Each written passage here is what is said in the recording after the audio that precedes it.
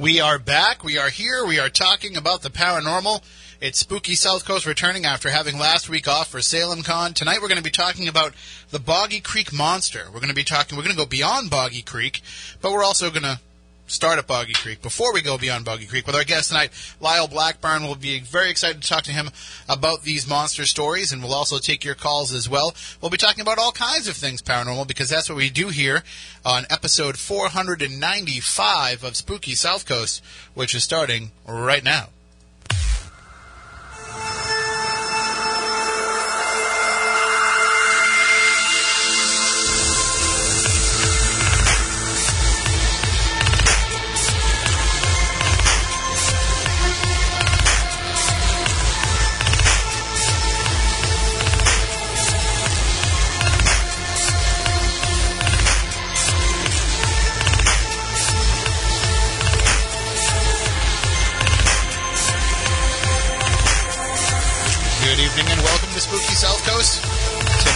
Here, along with the silent assassin Matt Costa, science advisor Matt Moniz, and Stephanie Burke.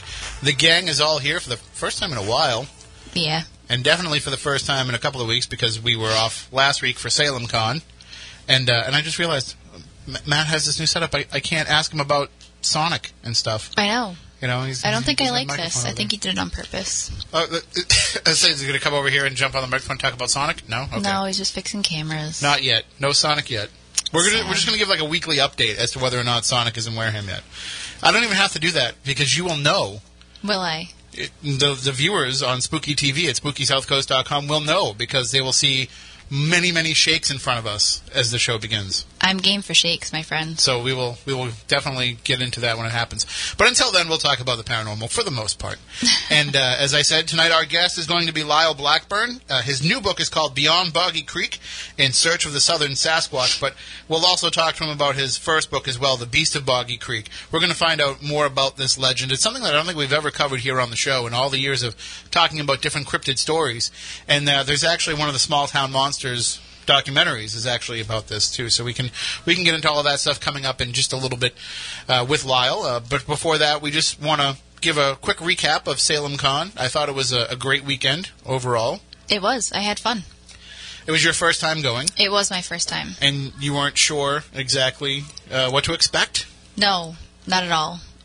Salem is one of my favorite places on this planet. I absolutely love going. Any excuse to go is awesome, but it was definitely interesting being there and seeing everything go down. I've heard about it for so many years, and I didn't think I'd ever see it happen, but I did.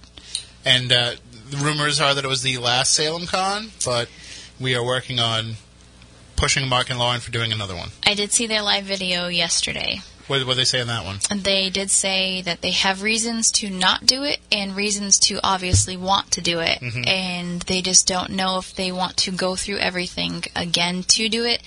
But I think they're going to end up changing their minds. I know the reasons why they don't want to do it. Of course. And it's a big hurdle to be able to jump over. But if they can, then I see no reason why it can't be done. No, I think everybody had a great time. Everybody was so happy and just having fun and letting loose and, just forgetting about the things that go on every day. And I want to welcome all of the new listeners, people who are checking out the show for the first time, people that we talk. There were some people who had never experienced anything to do with the paranormal until that weekend. So we welcome you aboard, and hopefully you'll keep joining us each and every Saturday night. And we do have another event coming up as well. We do. That we'll be at in a few. Well, you'll be at one next weekend. I will be at one next weekend. I'll be at... We're just getting all the plug stuff out of the way really fast so we can get into the conversation. I will be on the Strange Escape Spiritual Retreat weekend with Amy Broody, Adam Berry, Dustin Perry, and Ty Gowen. And I'm really excited about it. I've never been to Mount Washington. I think there's still some tickets available for that too, isn't there? I think so. So if people want to get involved, they can go to strange-escapes.com. Right, absolutely. Don't forget the dash. Check that out. I'll be doing readings all weekend. You can buy those on the website as well. And it's an action-packed weekend from Friday to Monday morning, and you get so many different things along with it. And it's only limited to 30 people. Wow, only 30 people. Only 30 people, and I've heard the investigation spots are pretty serious. So and I saw some mention of something earlier that you might be doing. Something earlier. Earlier today I saw something that you might be doing while you're up there. Oh, God. Something that you're afraid of. I'm terrified. The Cog Railway. I saw that on a PBS documentary. Yes. About a year or so ago. Mm-hmm. And I said, oh, man, I would love to do that, but I'm never going to do that. Really? Like, I'm just too afraid of heights. I'm terrified of heights. And I felt bad saying no because the nerdy part of me is like, when am I ever going to get this experience again? Right. Going up to the top of Mount Washington. I think the Cog Railroad is the only one left like that. Being able to be at the summit and see the observatory and everything, the nerd in me is you can just drive up there. You don't have to take the Cog. I am never driving up there. That's not happening. No, there's like just a road. Nope. Like you can not just drive happening. up the road. But no. You don't have to take the Cog to get up there. Please contact Alicia and tell her how well I did in the Berkshires. Well, and she will tell you I am not driving up Mount Washington. But you don't even have to drive on any mountains when you're in the Berkshires. Oh, no, I ended up on one. Well, I told you that whole story. I ended up on the Mohawk Trail. You went the wrong way. I know. My GPS took me that way. So I don't like heights. I can't do it. So I just feel like Mount Greylock's nothing compared to Mount Washington either. No, I know. I'm terrified. Like, if you had a problem with that, you're screwed. I am terrified. So I'm hoping... I talked to Alicia about it, and I told her, worst case scenario, I have a complete panic attack before my lecture, and it is what it is. So I'll just have to figure it out. But I'm hoping it's going to be a good time. Well, then the weekend after that, you'll be back with me. We'll be causing some trouble again in Provincetown. Yes. At the Provincetown Paracon, the first ever Provincetown Paracon, May 12th to the 14th. Tickets are still available. You can hang out with Amy Bruni, Adam Berry, us, John Brightman, Greg and Dana Newkirk. Yes, I'm so excited. Sam Baltrusas is hosting the whole event. Right. And I know Lucky will be there, Lucky Belcamino. There's going to be so many people that'll be there. Right. It's worth coming and checking out. Anyway, and they just announced that they're going to have the True Crime Tour. What's that, on Saturday? No, that's Friday night after the VIP party. I'm getting my days confused. Yes. So, yes, after the VIP party, you can go on that special tour with Rachel Hoffman and Sam Baltrusas to investigate some of the true crime stories of Provincetown. That was just announced. So you can check all that out on the website, provincetownparacon.com. But we are going to be giving away some passes. We are. To Provincetown Paracon. And can I just say how cool it is that we're actually lecturing together for that one? Right. And by lecturing together, I mean I'm making you do all the work. Oh, I'm sure. Do we want to let people know what we're lecturing about, or are we totally going surprise mode? Are we totally sure what we're lecturing about yet? I don't know. Are we? We have an idea. Okay. So you're not going to want to miss this. It's going to be... I'm just going to pimp it up really big and then see if we can fail to deliver.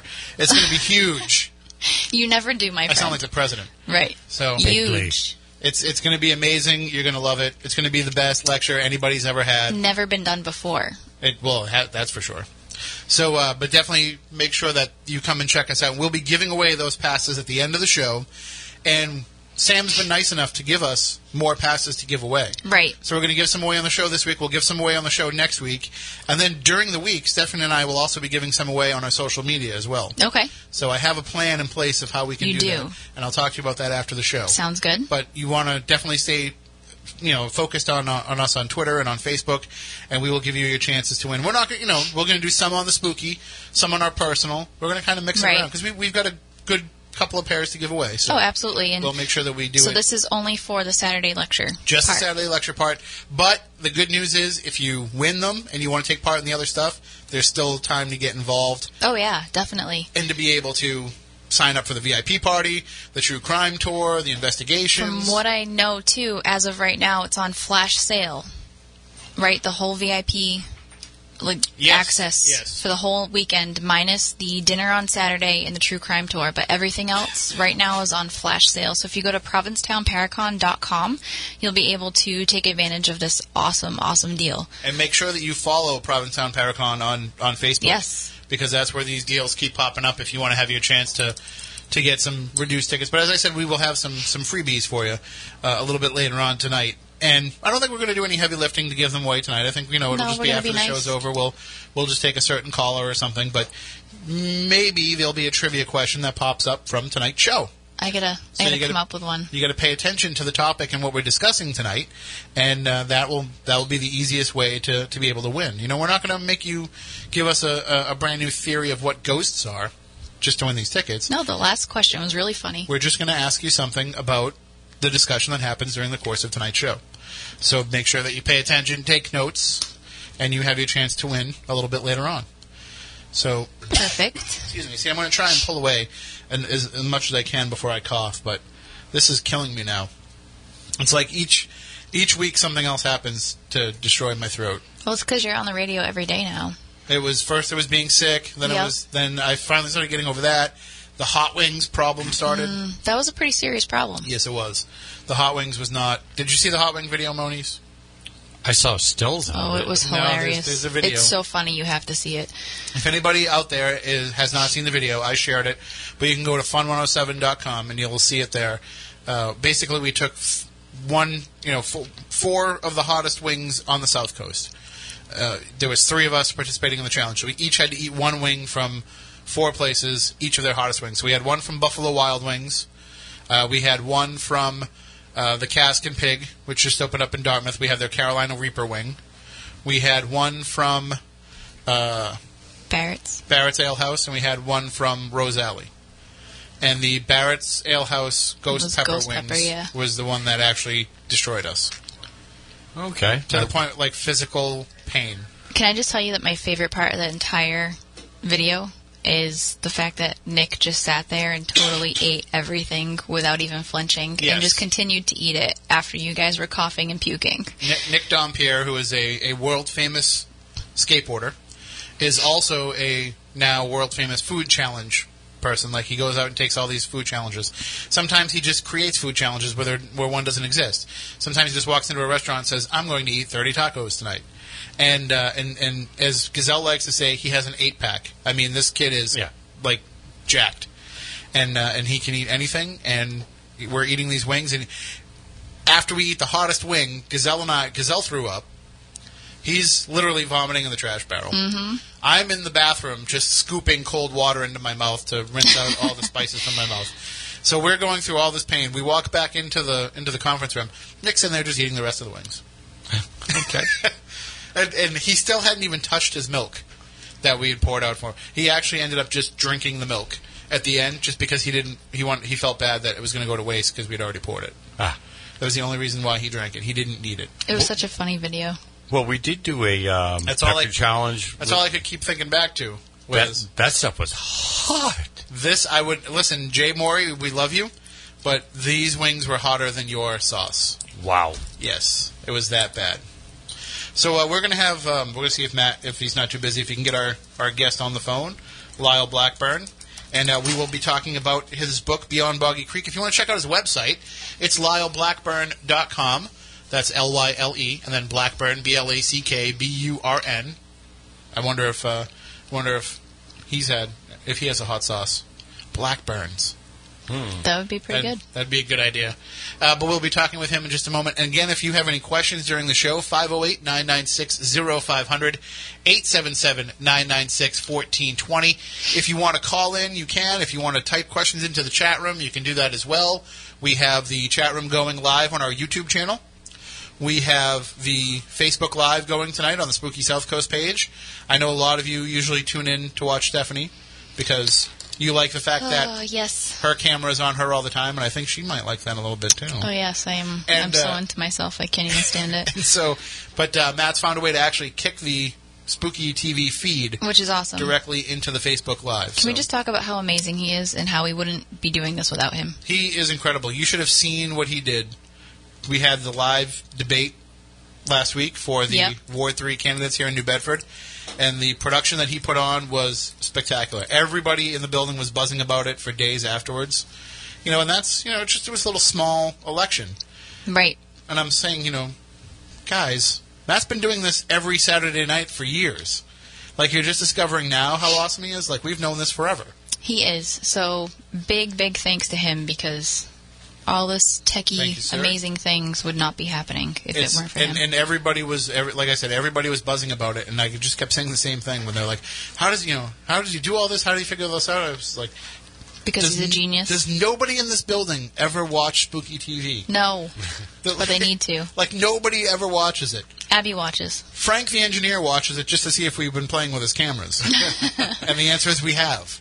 But, yes, Abby does watch it. Abby actually told me that she had to go to a regional meeting for everybody that's in her position. And the whole trip, all she did was listen to Spooky South Coast podcast. That's because she's awesome. And she keeps begging to come in. I tell her anytime. It's not like she doesn't have a key to the place. I know. she should definitely come on. We can talk all kinds of different ghost things. And tonight would have been a great night for her because she's really into, cryptid stuff. Oh, really? She likes puckwudgies a lot. Well, who doesn't? But I think tonight she would definitely be on board for what we're discussing tonight, because we have joining us now on the line, Lyle Blackburn is an author, a musician, and cryptid researcher from Texas. His acclaimed books, such as Beast of Boggy Creek, Beyond Boggy Creek, and Lizard Man, reflect his lifelong fascination with legends and sighting reports of unknown creatures. Lyle's also a staff writer for the monthly horror magazine Rue Morgue, founder of the rock band Ghoultown, and narrator-producer of the Small Town Monsters film series. He's been heard on numerous radio programs, including Coast to Coast AM, and he's appeared on various television shows airing on Discovery, Animal Planet, Destination America, A&E, HGTV, and CBS, and served as consulting producer and special episode host for the TV show Monsters and Mysteries in America. And most recently, Lyle was featured in the Small Town Monsters documentary, Boggy Creek Monster, and we welcome him to the show. Good evening, Lyle. How are you? I'm doing good. How about that bio? It's getting longer. Hey, that's good, though. It means that it's always good to have your bio grow than have it shrink. It means you're still doing stuff, still making a difference. That's right. Yeah, so, definitely. I just as we're reading your bio, and I just want to take a minute again, and I know that we had Seth on just a few weeks ago, and we want to say congratulations to Seth Breedlove and his family. They have a new addition to the family. I don't know if you were aware of that, Lyle. Oh, certainly so. Yes, yeah. Congratulations to Seth, and he was a busy guy before, so now he's even busier, but in a good way. I just want to know which of the monsters he picked to be the godfather of the child. Is it Bigfoot? I think it might be Mothman right now. That might be in the running. It could be. It could be up for bid. The highest bidder will pursue the next documentary. So who knows? So, I mean, we mentioned that you have quite a lengthy bio, and I'm going to assume that this is something that, you didn't set out to get involved in your life, as most of us that end up in these pursuits do. It's something that just ends up calling us along the way.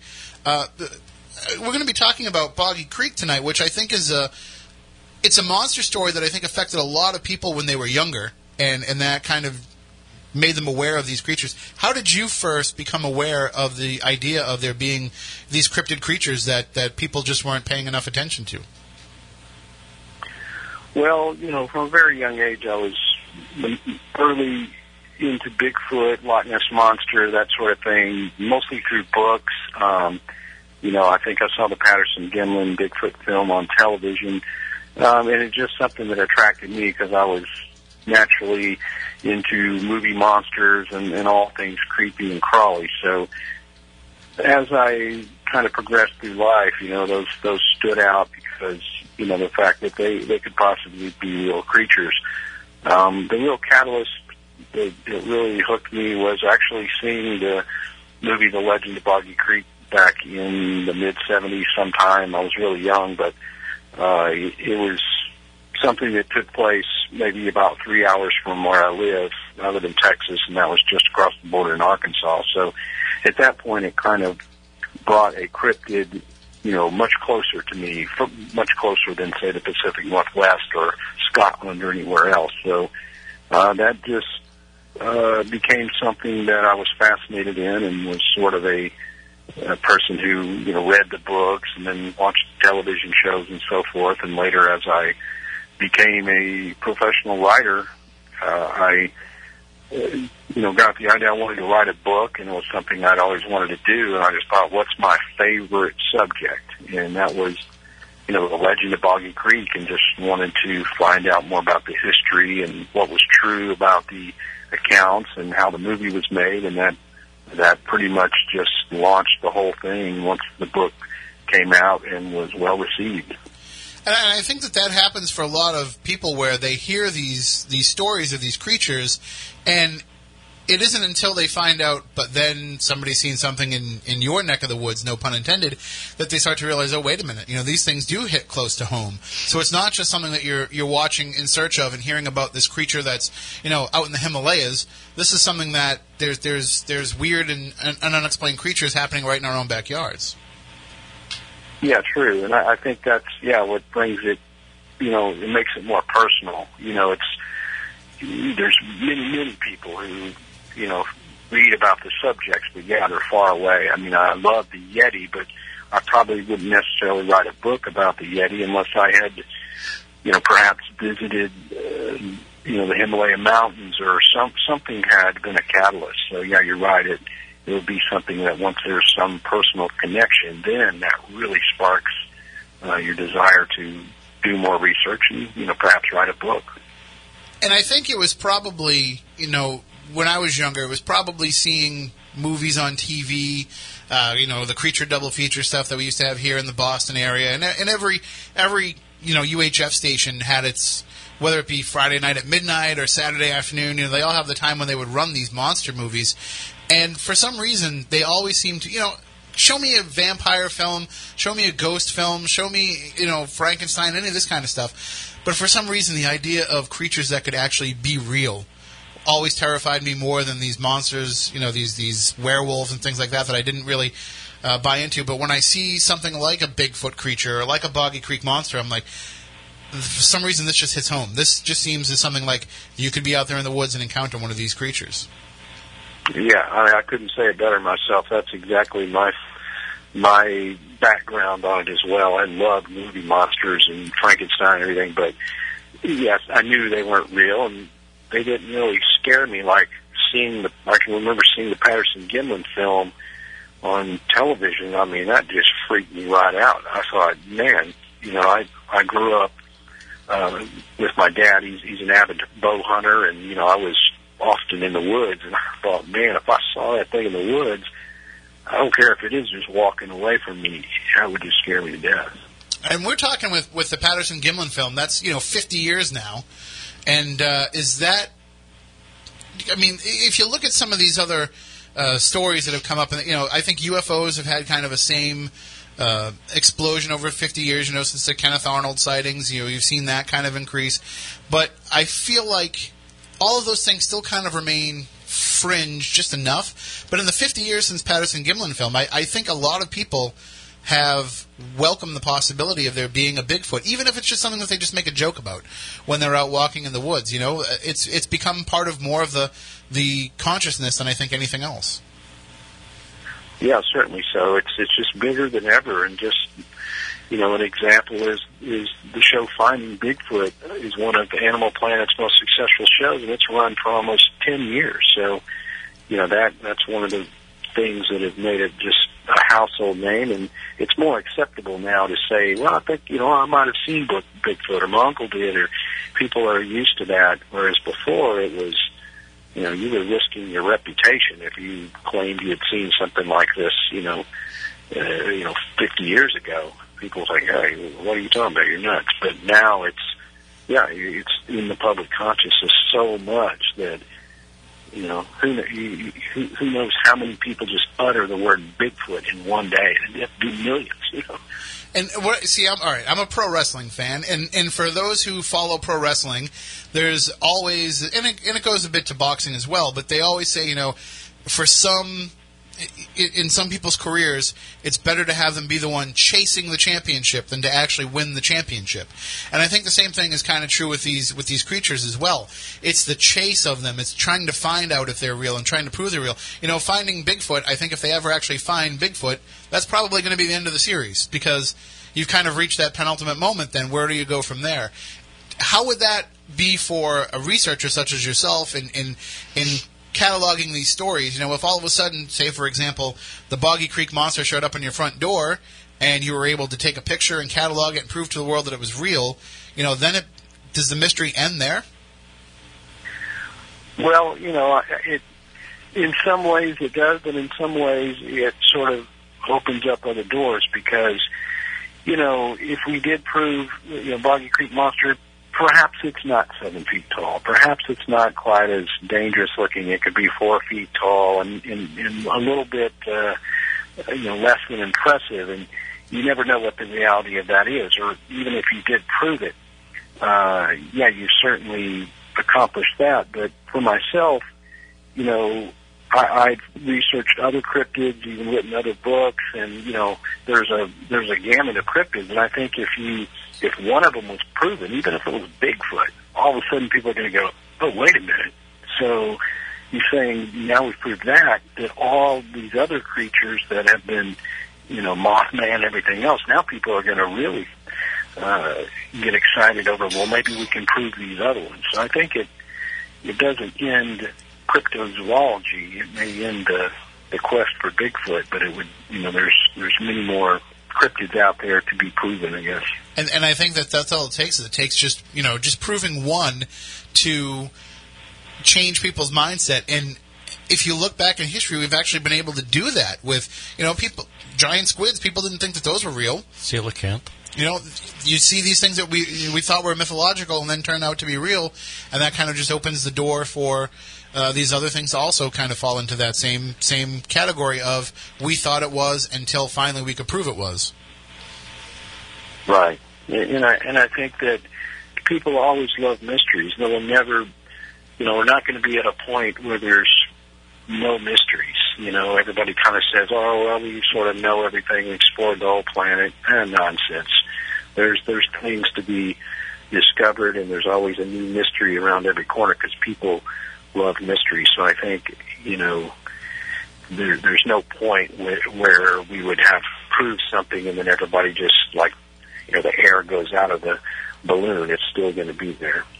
And if you look at some of these other creatures, if you look at, Bigfoot, if you look at other Yeti creatures, if you look at some of these other Mothman, things like that, you look at these stories, for a lot of people, they came to know about them through maybe a show like In Search Of, or maybe a magazine article or something. There's some sort of, I don't want to say completely nonfiction basis, but there's, some sort of an idea of there being a kernel of truth to it as it's coming out. I think a lot of people were exposed to Boggy Creek from the 1972 film, and that's how they learned about that monster. And there's got to be some pitfalls with that as well, too, for this movie to be everybody's kind of first introduction into this creature. It creates a few misconceptions, but, luckily,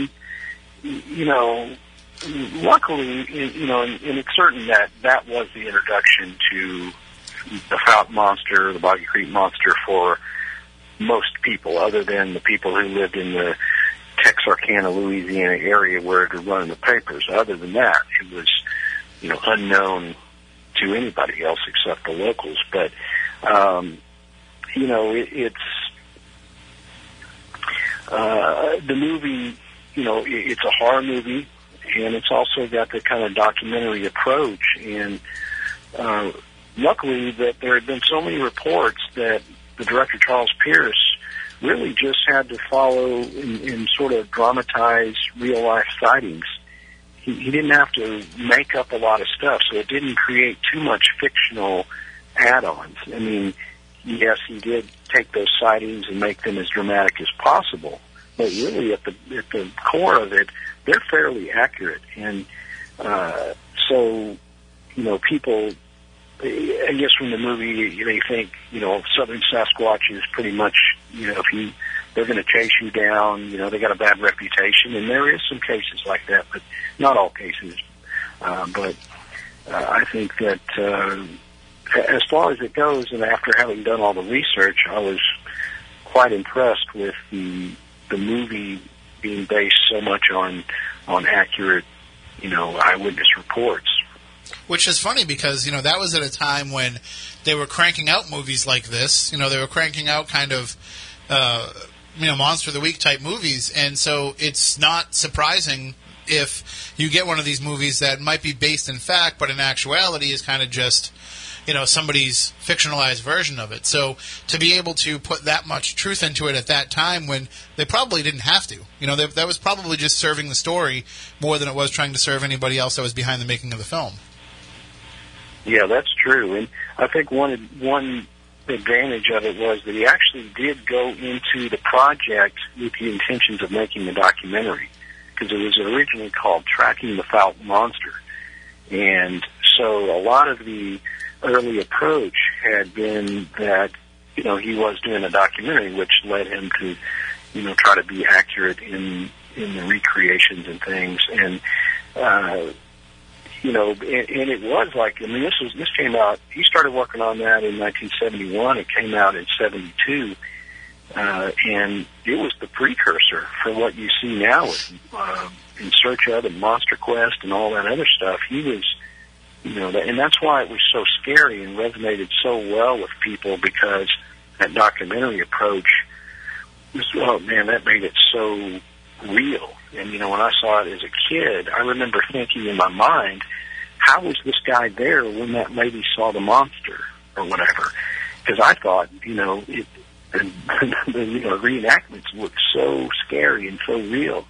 That was because he was using, in many cases, the actual witnesses to reenact the cases. So it was very much a precursor to, In Search of and all the shows that have followed. And what I find to be the most amazing about that, too, is that when you do that, you're giving a sense of realism and a sense of terror and actual feeling that even the best actor couldn't be able to convey, because you're getting it from the people who actually have those experiences, and you're bringing them back to it, you're bringing them back to what happened, and you're bringing them back into that moment. And I think that we've become so desensitized to that now, because we see so many of these paranormally themed TV shows where people are talking about their experiences, and they seem pretty cool and calm and collected about it, because we're used to the format. We're used to seeing how this all works. Back then, people weren't used to seeing that. So it's a lot more raw than it is now. Yeah, certainly so. And I mean, you can kind of compare it to the sequel that followed in 1977, Return to Boggy Creek.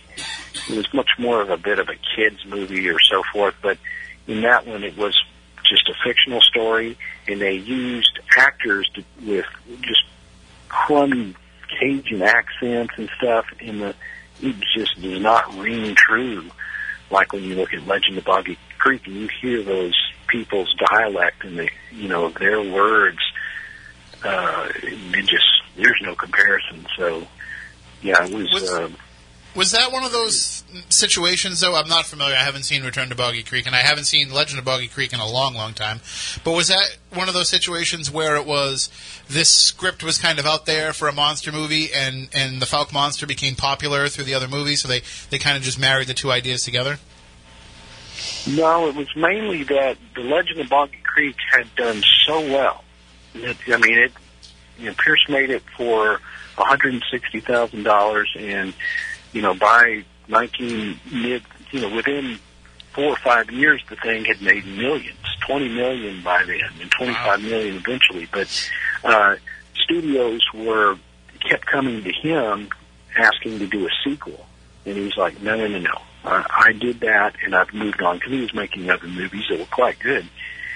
He knew that was gold, and he didn't want to tamper with it. So it was just something where the studio somehow bought the rights and said, we're going to go make our own sequel, and Pierce didn't want to have anything to do with it as far as directing. So I suppose he sold them the rights to use that name, but it's nothing like what Pierce did.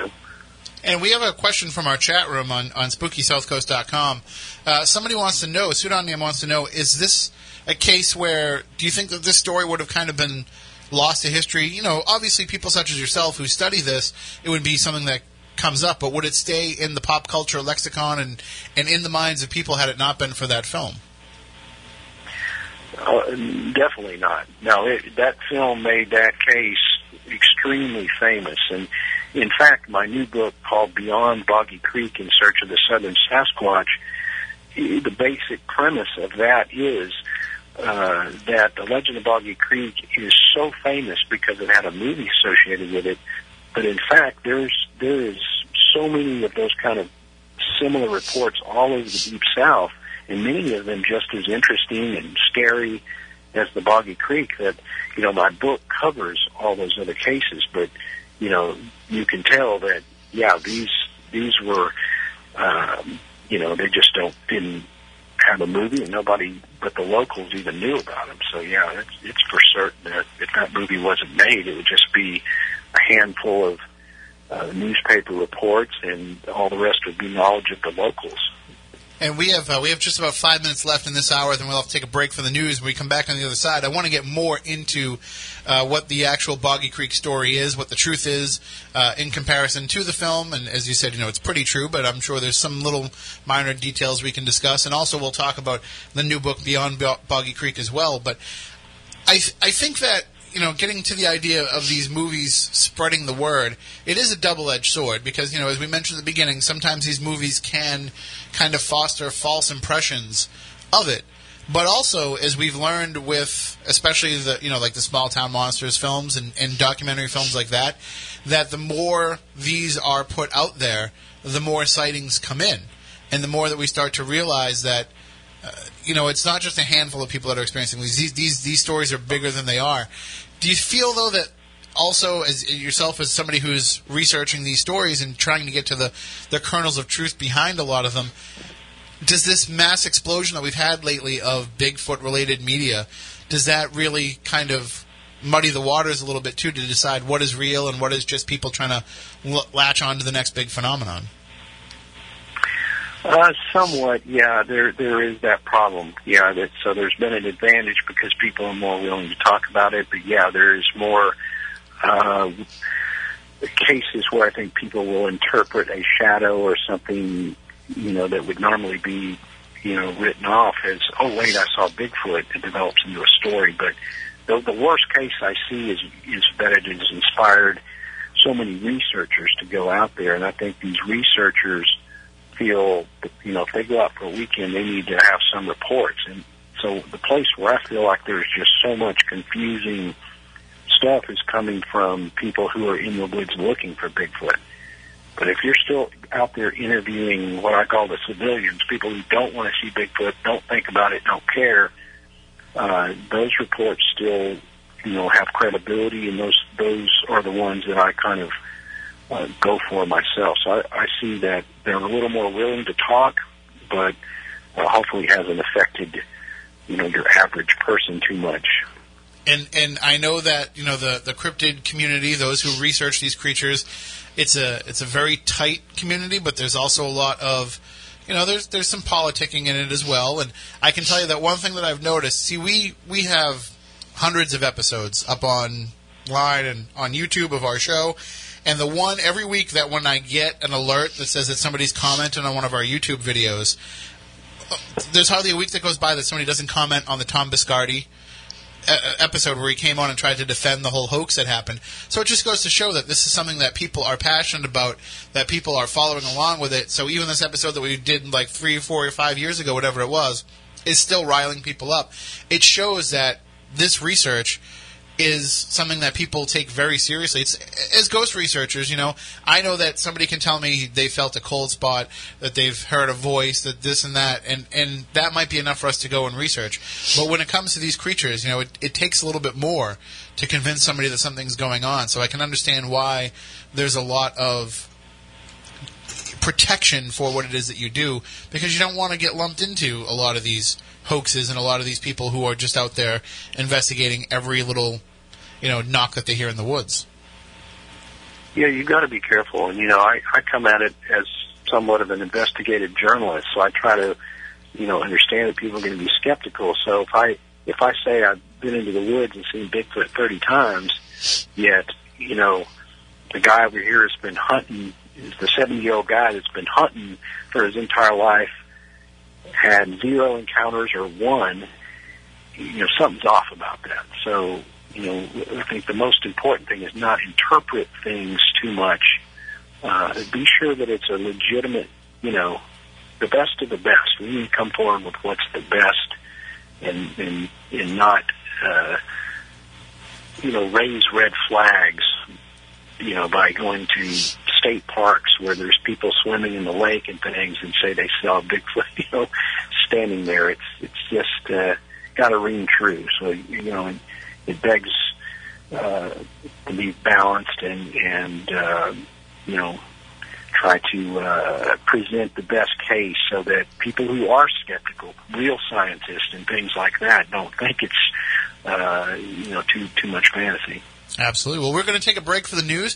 When we come back on the other side, we'll be joined more with our guest, Lyle Blackburn. We'll also take your calls, 508-996-0500, 877-996-1420. You can also jump into the chat room on SpookySouthCoast.com or download our free app for Android and iPhone, and you'll be able to get into the chat room there as well and watch the show as you're listening. So we'll take a break. We'll be back with more Spooky South Coast in just a bit.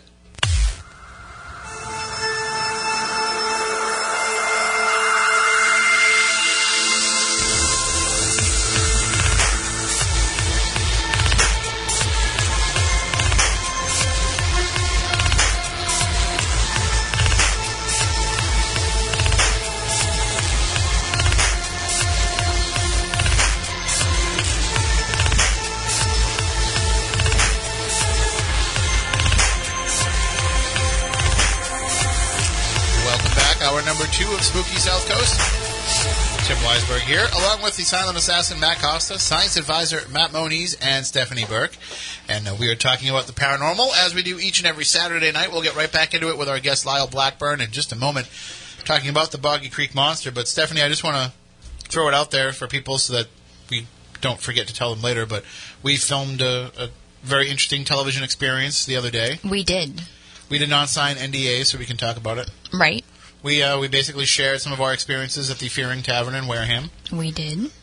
And it was a great shoot, I thought. I think we had a good time. It helps that our favorite cameraman of all time was our favorite director. That was a lucky break. It was. I liked that.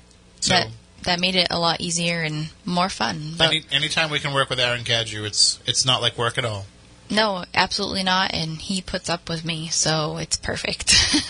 Although he was getting pretty, he's getting pretty bossy a little bit there toward the end. He's like, all right, do this a third time, do this a fourth time, come on. But I'm so used to that, though. He always apologizes. Because I worked on the commercials for the Bridgewater Triangle documentary with him, and he's extremely understanding when I forgot my lines. I didn't have lines when I filmed with him because it was just me telling a story. Well, I did a commercial, so but yeah. I didn't have to worry about that. But, when we filmed that, it was kind of like a one-take thing, just tell your story and go on. And this, I was noticing he was getting really creative with some of the stuff that we were trying. And, he was. And what's best about it is I love it whenever we film something and they take our suggestions for things. Which is awesome. It might not end up in the final thing, but at least they're willing to try it.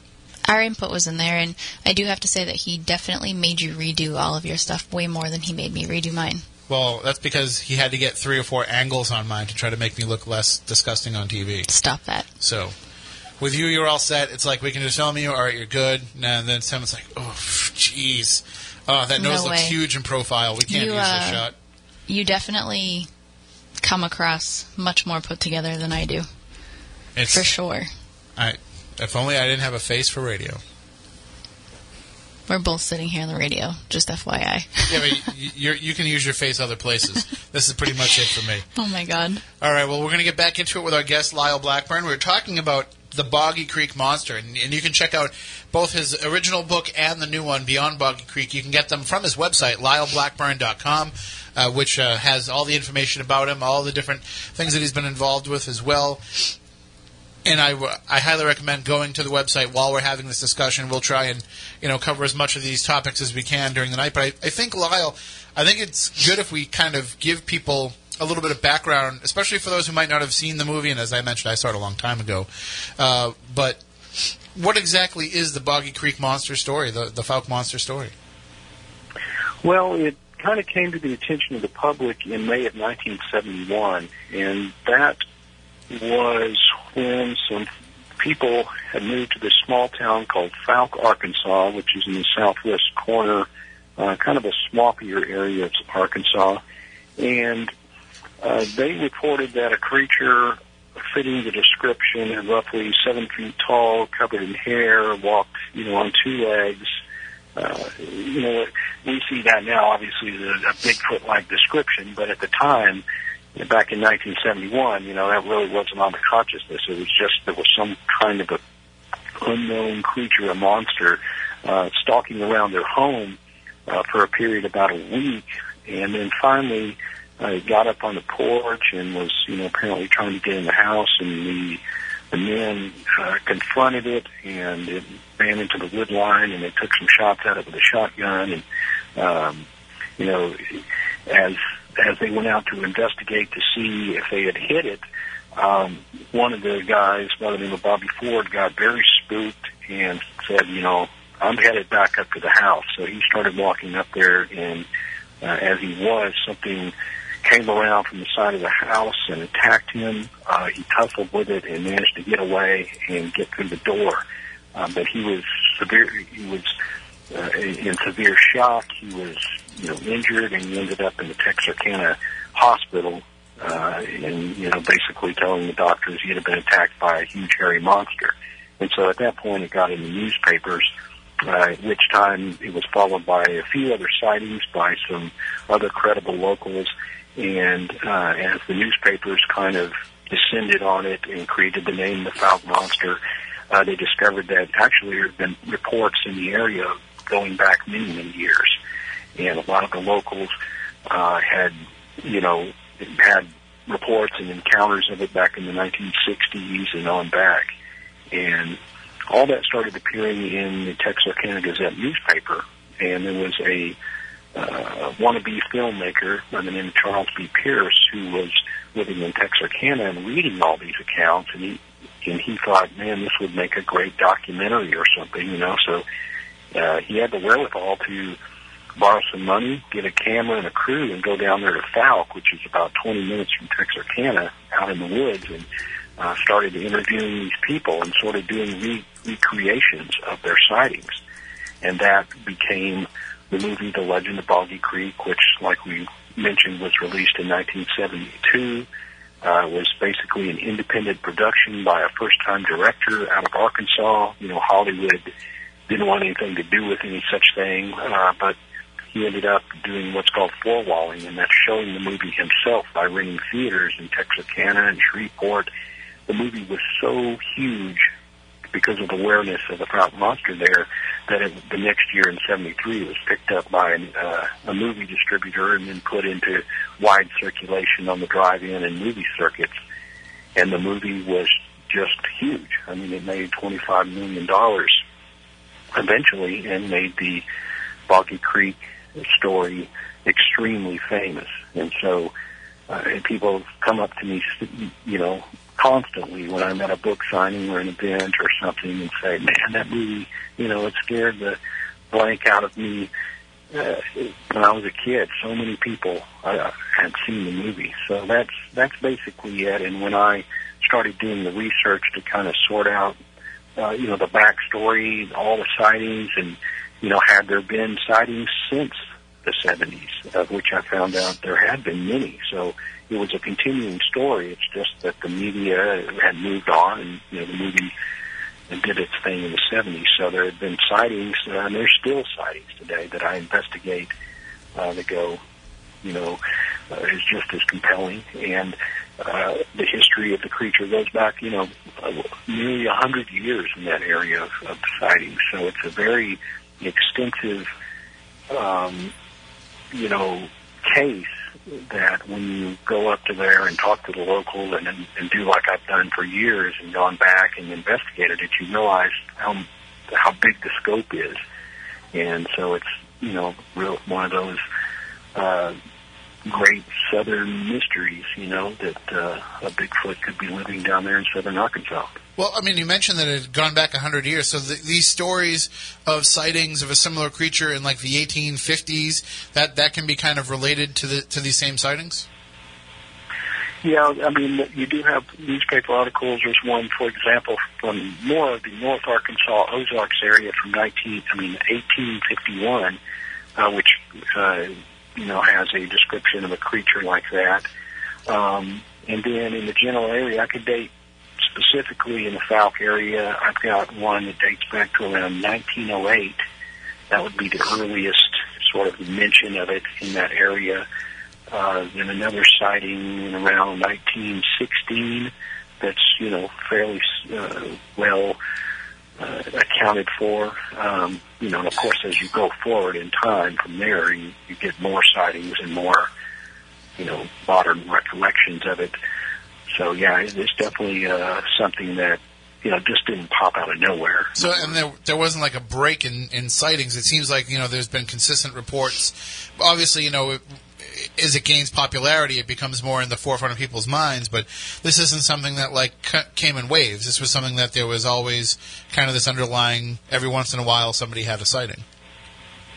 Yeah, definitely. There just seems to be a consistency, and then kind of as you're going back and backtracking these, this happened when the newspapers were very interested in it in 1971. People say, "Well, hey, back in 1940, I remember talking to a woman who said that she had seen some sort of a man-like creature from the porch of her home." So, nobody had ever asked. So these older sightings just simply had never been mentioned in a public forum. So even today, people in the area often reserve to just, spill everything they know. But as they've gotten to know me and realize that I treat the subject seriously, people say, "Yeah, you should talk to my uncle. He said he'd talk to you." And then all of a sudden, here's another startling account of something this guy might have seen in the 50s, or for example. And,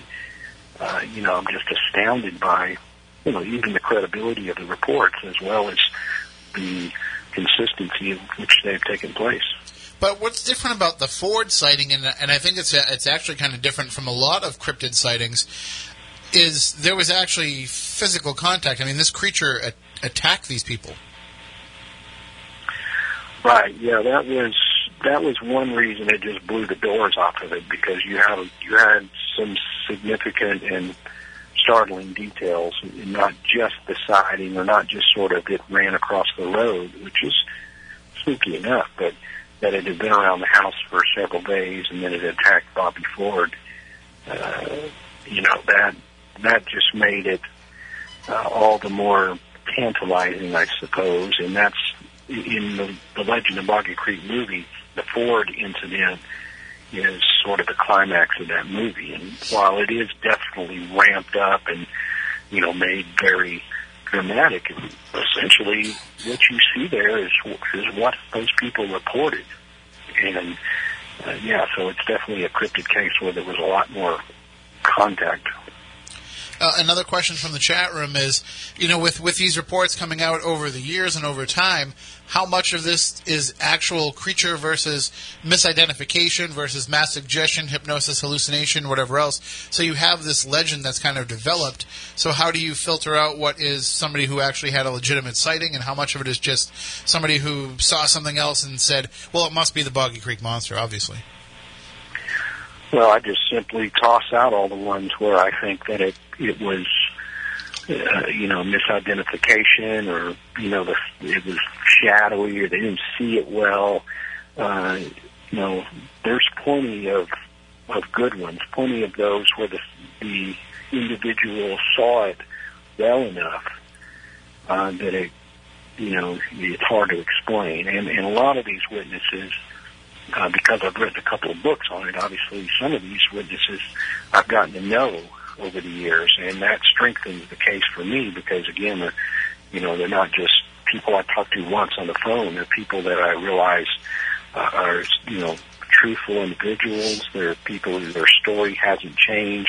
So those are the ones where, when you're reading my books or you're watching our documentary Boggy Creek Monster, those are the folks that I'm recounting their incidents. The other, and there's not a lot of them, but the other ones where I thought that, it's not really solid, those are just not on the record. I mean, I think anybody that investigates unusual claims of any kind, they have to have some kind of a built-in BS meter. And for some people, it is, instantaneous. You kind of get a feeling right away when you're hearing that initial report from somebody and seeing the way that they react to telling you the story, that right away if they're genuine or not. And some people, it's kind of more of a, over time, I'll figure this out for myself. I'm willing to listen, but let's just see where it goes. Do you consider yourself kind of somebody who you can kind of tell from the outset whether or not somebody's pulling your leg, or somebody's just trying to be special by having a sighting, and you can kind of filter those people out early on? Yeah, I think, I'd like to think that I'm able to detect that, and I certainly feel like that I do. And one reason I think that I can, it's to me, it's okay if it wasn't the Fountain Monster. I don't have to, I feel that a lot of times we're too wanting to have another story that, willing to overlook some discrepancies in people's stories or some, gut feeling that they're not telling the truth. It's okay if it wasn't, because I do have plenty of them and sort of the best of the best that I feel like are good, solid sightings. So that way I can dismiss those, and I usually find the ones that are, and there's even people who go, I saw, 2 or 3, and I saw it's always and more and more and more. Those are revealed usually early on. You can tell the ones that are like, no, this sounds too good to be true. And it's usually the ones that are reluctant to tell their story. I find that often are the best witnesses, because they're very, traumatized by what they had seen. They don't want to see a Bigfoot. They saw something that's unexplainable, and I'm sort of a counselor to tell them that, hey, you're not the only one that saw this, I think it all kind of depends, too, on where you envision yourself as a researcher, because you can be just as much a researcher and a chronicler of the legend as you are of the actual physical being. I mean, if it turned out that there never actually was, because as far as I know, there's been no testable materials in relation to this creature, right? Well, there's some footprints that have been found that are fairly promising. But yes, no, there's no high def photo. There's no piece of DNA or anything. No. So then, for you, if it turned out that in the end, it turns out that for all this time you've just been chasing and chronicling a legend. I mean, I think that can be just as satisfying as if there isn't an actual creature, and that there's just this story and this imprint in people's minds in the area. And I find that to be just as interesting. I know, other people might feel the same way. You might not feel the same way. But I think that that's almost just as cool as thinking that there's an actual, physical flesh and blood creature out there, is that enough people thought that there was, that this became an entity unto itself. Yeah, certainly. I mean, I think the story is fascinating whether we end up proving it or not. I mean, that's the thing. It's not all about the end game of, well, I've got to convince people this is real and we've got to prove it. It's, man, this is a fascinating case, and no matter what direction it takes. And certainly that comes out as well in the Small Town Monsters movies. These are about small towns. They're not necessarily about the monsters. It's about the effects that these cases have had upon people. And so I both Seth and I had sort of both been fascinated with that angle, that it's, what happened to the town of Falk after this movie came out? What is the story? And so, for me, it's fascinating no matter what. It makes a great story. And that's what I love, is I love when a story takes on a life unto itself, and when it becomes something that people are not only the ones who are willing to believe it and willing to accept it at face value, but the ones who don't accept it and still become part of it. And I'm sure that you've had some sightings over time of people who, had previously crapped all over the idea of there being a Boggy Creek monster until it happened to them. Yeah, there's definitely been a few of those. And again, I like those because that they're not, sort of wanting to see the creature. They're starting in a neutral position, and in fact, maybe less than neutral. They're like not going to interpret things as that. It's going to have to be something dramatic, something very legitimate for them to change their mind. And those are the ones that I think say the most about the credibility of and the possibility that the creatures could exist, because most people are in that, it's a lot of nonsense. But when you have somebody else who thought that as well and changed their mind, then people start going, well, maybe something to that. So I think it says a lot about the case. I do think, too, that when you have people who are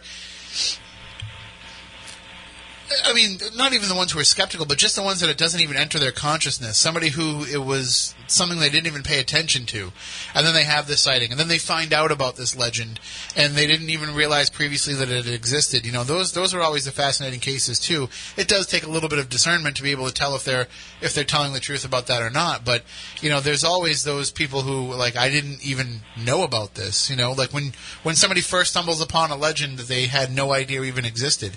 To me, that's always fascinating, because that's kind of how it all starts to begin with.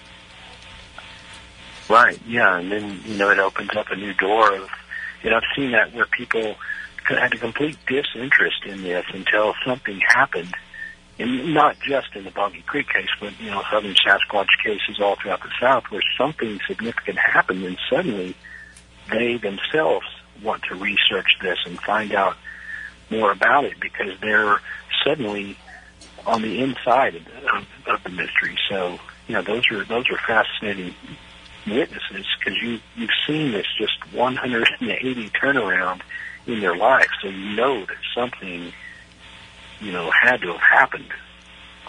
Well, we do have a call on the line, and if anybody wants to call in with any questions for our guest, Lyle Blackburn, the number is 508-996-0500, toll-free 877-996-1420. So let's take this call. Good evening, you're on Spooky South Coast with Lyle Blackburn. Hello, are you there? Hello. Hi, do you have a question for our guest? Yeah, about 6 years ago, I watched a movie at a friend's house, and it was supposedly based on fact. Richard Gere was the main guy, and I think it was somewhere in like Virginia or Pennsylvania. It was a river town, and he started having weird things happening electrically around his house and on his phone lines. And one night, when him and his wife were on their way to go somewhere, who happened to be pregnant, he claimed, well, the person that Richard Gere played the part of claimed that some kind of like heavy ghost-like thing attacked his car, which caused the accident. And a few years later, when he returned to the town, to the house, there was a few more deaths related to it, and he finally left the town. Did you ever see that movie or hear anything about that? Because they said it was based on a true fact. I'm thinking you're probably pretty familiar with it, Lyle. Yeah, you're probably going to have to reiterate that, because I couldn't hear him well enough. He was mentioning the Mothman Prophecies film. Oh, okay. And about some of that story is true. Some of that in the film, some of it's true, based on true events, and some of it's kind of fictionalized as well. Right. Yeah, that's the Mothman Prophecies, which was inspired by John Keel's book of the same name. And in that case, Hollywood kind of did their own. Okay, I'll jump off the line so I can listen to you guys. Thank you. Bye-bye. Thank you. Yeah. Right. I mean, that's the problem with that, is that they take a true story and they kind of add some of their own elements to it. Right. That's a definite case of where, yeah, it's completely different than the legend of Boggy Creek, where that's a spin. It's a well done movie, because it's kind of a different approach. The Mothman is sort of the background to this weird thing. They don't literally show you the monster, so to speak. So a well done movie, but yeah, certainly, if you wanted to follow up on the Mothman, you need to go read, start with the Mothman Prophecies book, or read like Warren Coleman's accounts of those stories, and coming up, you want to see the Small Town Monsters movie, The Mothman of Point Pleasant, which we kind of tell the history of the major incidents that happened in 1966 and 67. And you had mentioned before, especially with the Small Town Monsters series, and we just had Seth on a few weeks ago talking about Mothman, and talking about the fact that these towns, it becomes almost like an unwanted part of their identity that eventually they either choose to try to compartmentalize or they completely and fully embrace. Has the area of the Fouke Monster, has that embraced this story, or is it something that they still kind of, it's kind of like, yeah, we wish people wouldn't keep telling that story? Well, there's always, some people in the town that wish it would go away or think it's nonsense, and you've got certain people that say, hey, it is what it is. Let's make the best of it.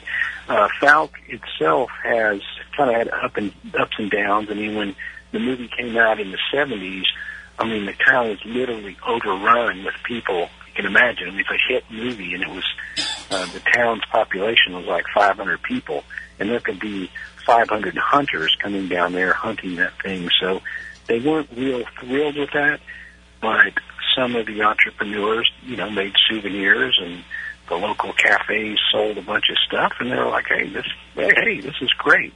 And in recent years, when I started researching my book, which started around 2009, there was barely anything to be seen up there. You went to the town and you're like, this is it? Where's, I want to see a Bigfoot statue or something. There was just nothing. But following the release of my book in 2012, and then subsequently the TV shows Monsters and Mysteries in America, and then the one we did on Finding Bigfoot, it kind of gave a resurgence. And now when you go there, there's a store called the Monster Mart, which has this facade on the front of this giant Bigfoot. It's like the coolest convenience store you've ever seen if you're into monsters or cryptids. And so it's definitely embraced it now. We've done a Boggy Creek Festival there a few times, and for the most part, the town feels like, hey, this is part of our history. Whether you believe it or not, it's a part of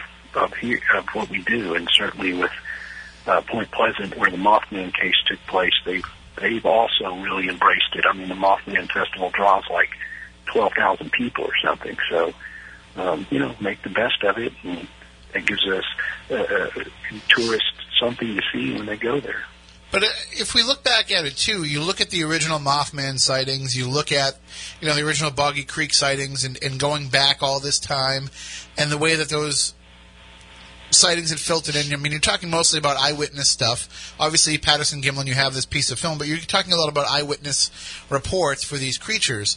And I know that you've been following up with the first book and with this book as well with the more modern sightings of the Boggy Creek Monster. How have the reports that come in to researchers changed over the years?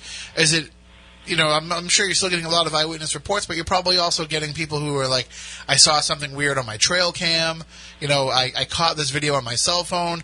We're becoming a more technological society. Is that helping or hurting some of the reports that are coming in about creatures? I think it helps. I mean, it certainly helps people to be more in touch with a researcher such as myself. I mean, I'm associated with Boggy Creek, so people can, more easily find me and convey messages on email or through Facebook, or, send me pictures on the phone, text things. So you really get that quick update on if anybody has anything they feel is good to offer. So technology helps in facilitating reports. I don't always have to, go to that town myself and, start knocking on doors. Things will come, but, certainly it does create the possibility of, hoaxed footage or a bunch of nonsense that, because of technology, you have to weed through. I've got to go watch YouTube videos or whatever and try to determine if they're real. But, it is what it is. So I think it definitely helps in at least fielding reports or getting leads. I mean, it's tough, too, because a lot of people who are good at it, who are good at things like Photoshop and things like that, you can create better effects on the phone in your pocket than Spielberg had the opportunity to create with some of his films. So it's becoming harder and harder to look at something and take it for face value, too. Yeah, and that for that fact, just as far as what kind of things you're getting, certainly they're to be suspect because the technology is there, and that's why I think that at this point, even if there is a really, really clear picture, people are still going to say, nah, that I'm not so sure, and it's understandable because unless there's a body, laying here where we can say, hey, there's no debate about it, there's always going to be that element of suspicion by scientists and anybody else because there's been so many hoaxes, so much nonsense, that at this point, it's like put it on the table or or it's going to remain a mystery. And the hoaxing, I think, is the biggest. Because what ends up happening is no matter how great the report might be that comes in and how great the story and the legend might be that gets out there into the public consciousness, it just takes one hoax that gets proven to be a hoax before everybody's just like, well, none of these stories are true then. Obviously, because this was just a Bigfoot suit in a freezer, a Halloween costume in a freezer. That means every Bigfoot sighting is wrong. And so that, I think, is terrible unto itself, and it's hard to kind of combat working as an individual researcher.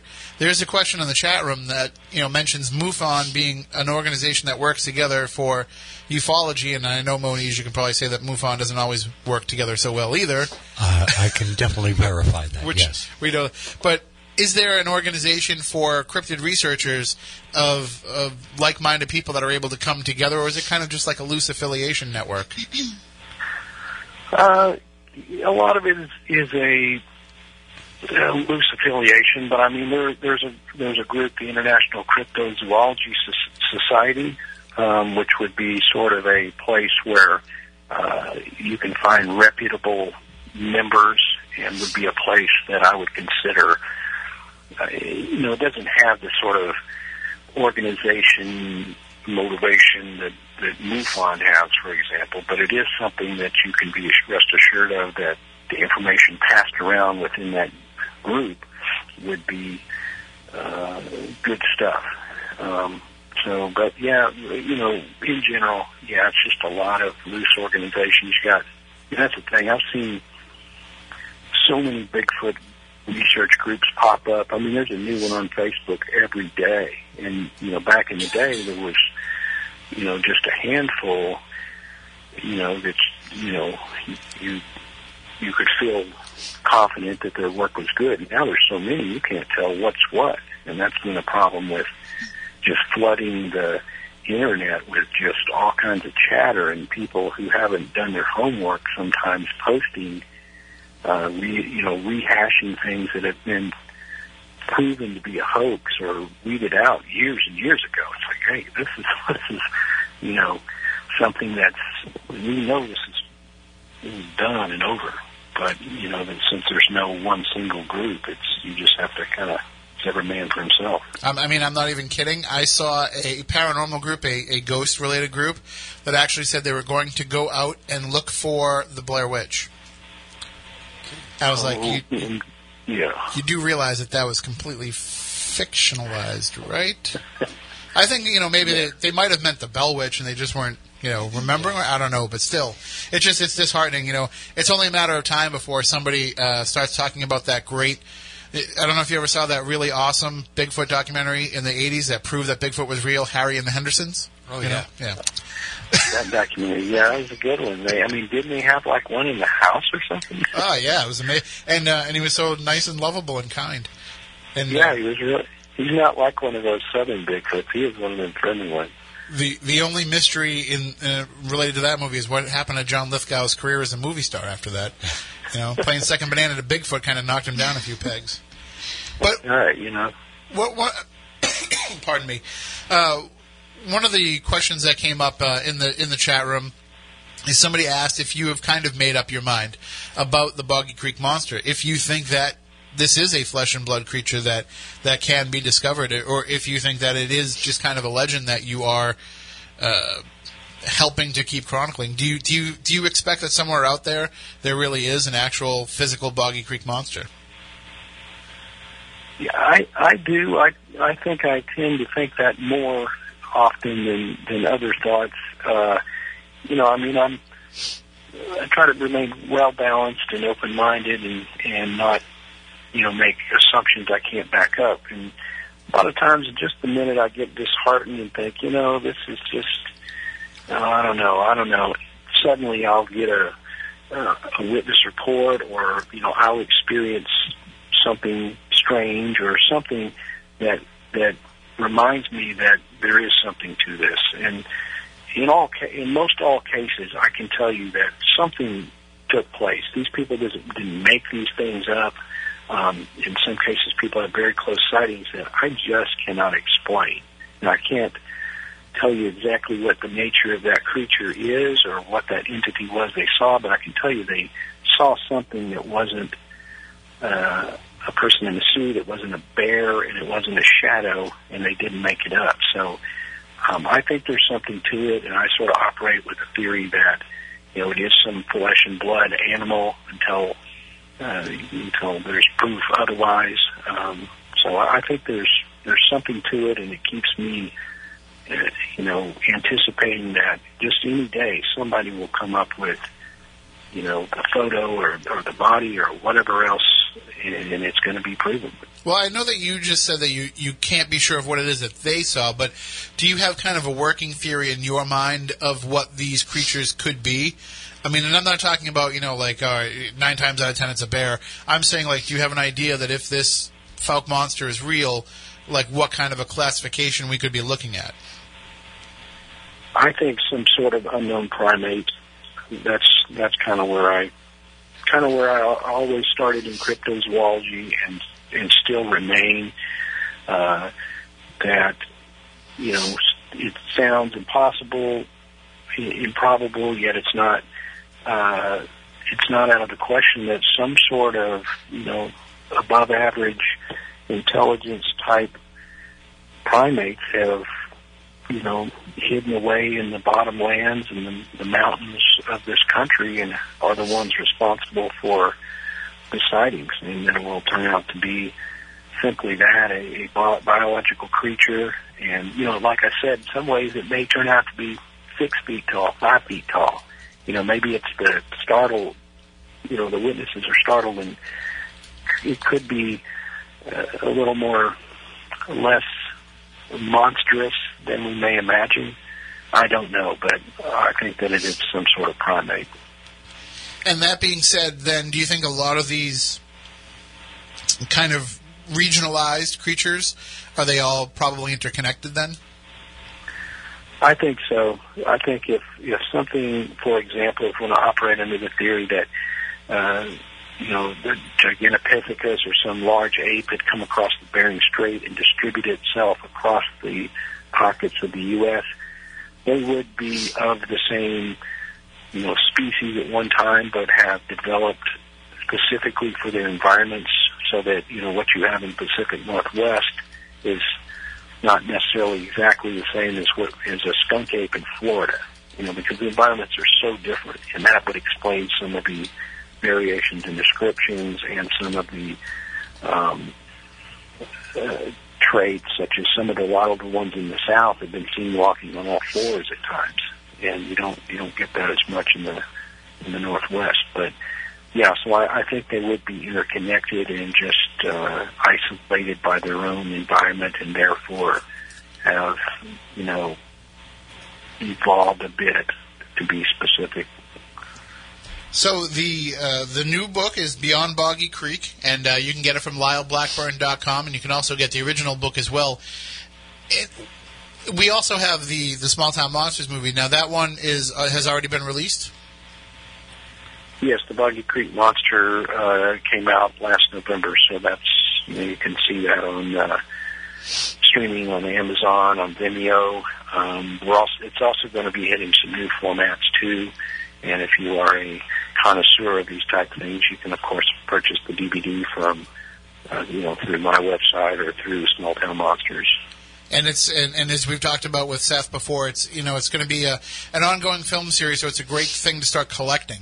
So you can add that to your shelf and put that up there with all your other monster movies. And if you're somebody like me that likes to, kind of keep the true stories mixed in with the fictional stories, that they make a nice. And it's always great when somebody comes over and says, "Oh, what's this? What's this all? I've never seen this movie." That's because it's a documentary. That's because it's the true story. And the next thing you know, you're telling them all about this, and then all about the next creature, and all about that. So what else do you have coming down the pike? What's coming up next for you? Well, I've been just doing a lot of promoting of the stuff. We're working on the Mothman film. A lot of stuff coming up with just some appearances. I'll be at the Ohio Bigfoot Conference next month in May, and then a lot of appearances in the fall at the Mothman Festival and International Bigfoot Conference in Washington. So just a lot of travel, and in between that, just investigating,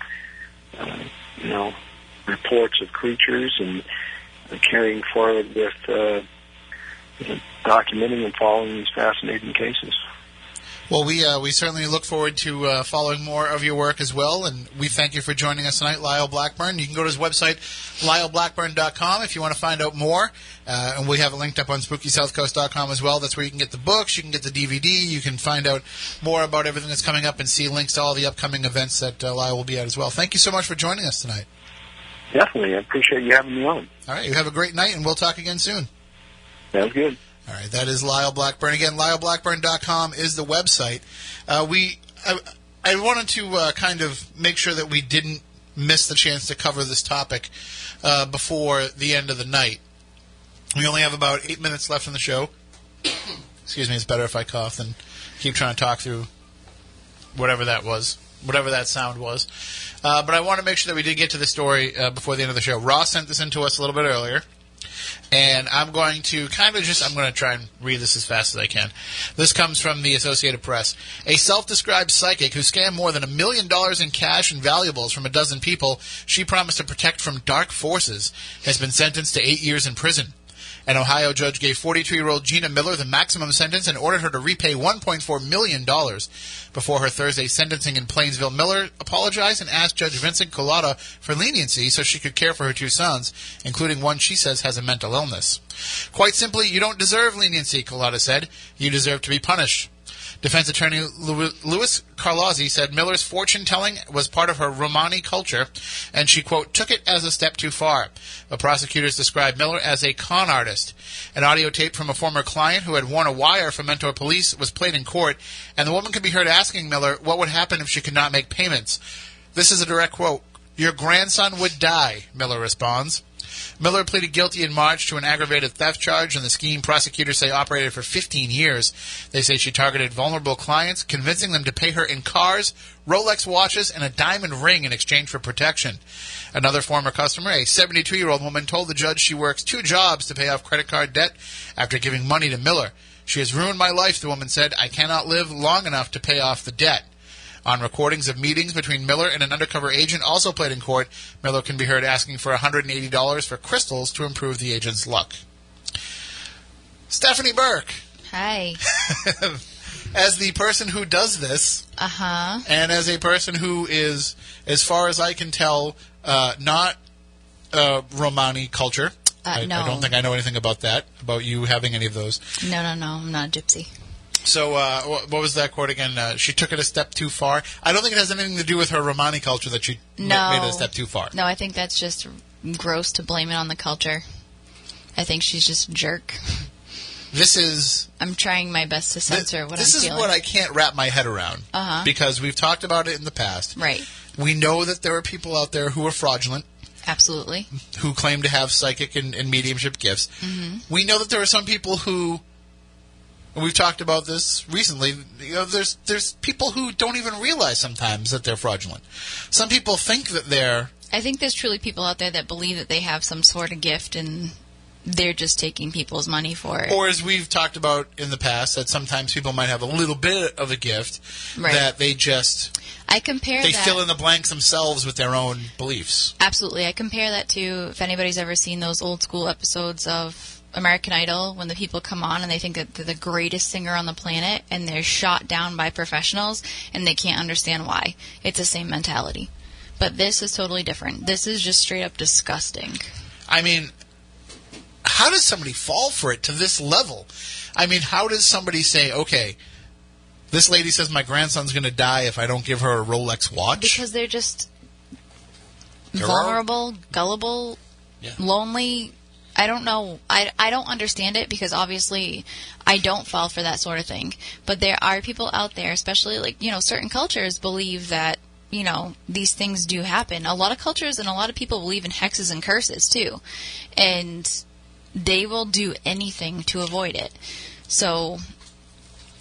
A con is a con any way you look at it. It's just that this person's using this particular method to con people. But But, like, most of the time when somebody ends up becoming a mark for a con artist, like, I can kind of see where that plays into... Like, I can understand how people get wrapped up in some of these schemes.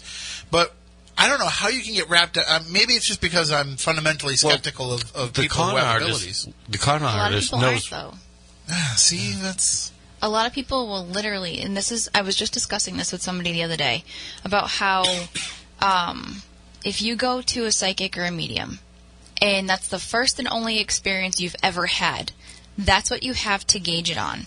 But now you've created trust with that psychic and medium, so you just keep going back to the same one over and over again and believing that that's all that's out there, until you meet somebody else that has an actual ability or better ability. Or what's worse is if somebody actually goes out and say somebody goes and sees somebody that actually does have abilities. Right. And that convinces them that it's real, and then this person just happens to be the next person that they go to see, right. and somehow still finds a way to dupe them. So, but that's my point, is like, do your research. Look around. If something isn't 100% dead on, no pun intended, then, okay, I'll even be fair, 90%. Then don't buy into it. Don't tell me, oh, I just had a friend text me the other day. She went to a house party of someone that I'm aware of. And, told me, oh yeah, it was hit or miss. They were like 30% accurate the entire time. Why did you waste your money? Why did you continue to sit there? Why are you sending people to that person? All they're doing is taking your money. Nobody should ever leave any type of reading and say they were only 30% accurate. Cars, Rolex watches, and a diamond ring. Mind-boggling. In exchange for protection. It's one thing if it's that you're making a connection for them with somebody who's passed on. Which is even more disgusting. However, this is just plain like, hi, I sell my crystals for like $1 a piece. Right. And that's just because... Well, and apparently she needed 180 crystals for this one person. Right, I don't even understand that. So, I mean, maybe she's one of those, like, we went into that store where they had some pretty expensive ones. Maybe she just wanted one of those nice ones. Yeah, but, those are rare and very large else pieces. To put the bill for it. But that's just crazy. But this isn't just to prey upon grief or whatever. This is to protect them from dark forces. There's people local that have done that over the past, 5 years that have been caught by the cops. I don't get how they're still in business and how they continue to do these things. But they're getting some people are cars, just good at what they do, I guess. Rolexes, diamond rings, cash. All of a sudden, I'm feeling something's popping into my head right now. Are you seriously in the wrong profession? There's somebody out there right now that has a Rolex watch that they are willing to give to me to protect them from dark forces. So, I'm trying my best to be really good right now. Listen, I have a Rolex watch. Yep. And it's as fake as this psychic. But it only cost me $20, and I was glad to pay it. That is awesome. All right, well, that does it for this week's show. We do want to make sure that we give away those tickets to the Provincetown Paracon before we go. So we talked about the Boggy Creek Monster tonight with our guest, Lyle Blackburn.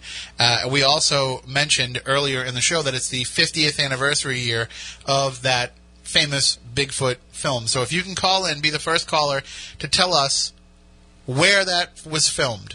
Tell us where that film, I'm not going to tell you the name of it again, you'll have to look it up, but where was that filmed? 508-996-0500, 877-996-1420. You will be the winner, and you will get a pair of passes to the daytime portion of Provincetown Paracon coming up in a couple of weeks. And speaking of coming up, we will have another show coming up next week. Our guest will be Dr. Scott Kolbaba. We'll be talking about Physicians' Untold Stories. And we'll be back then. Stay spectacular.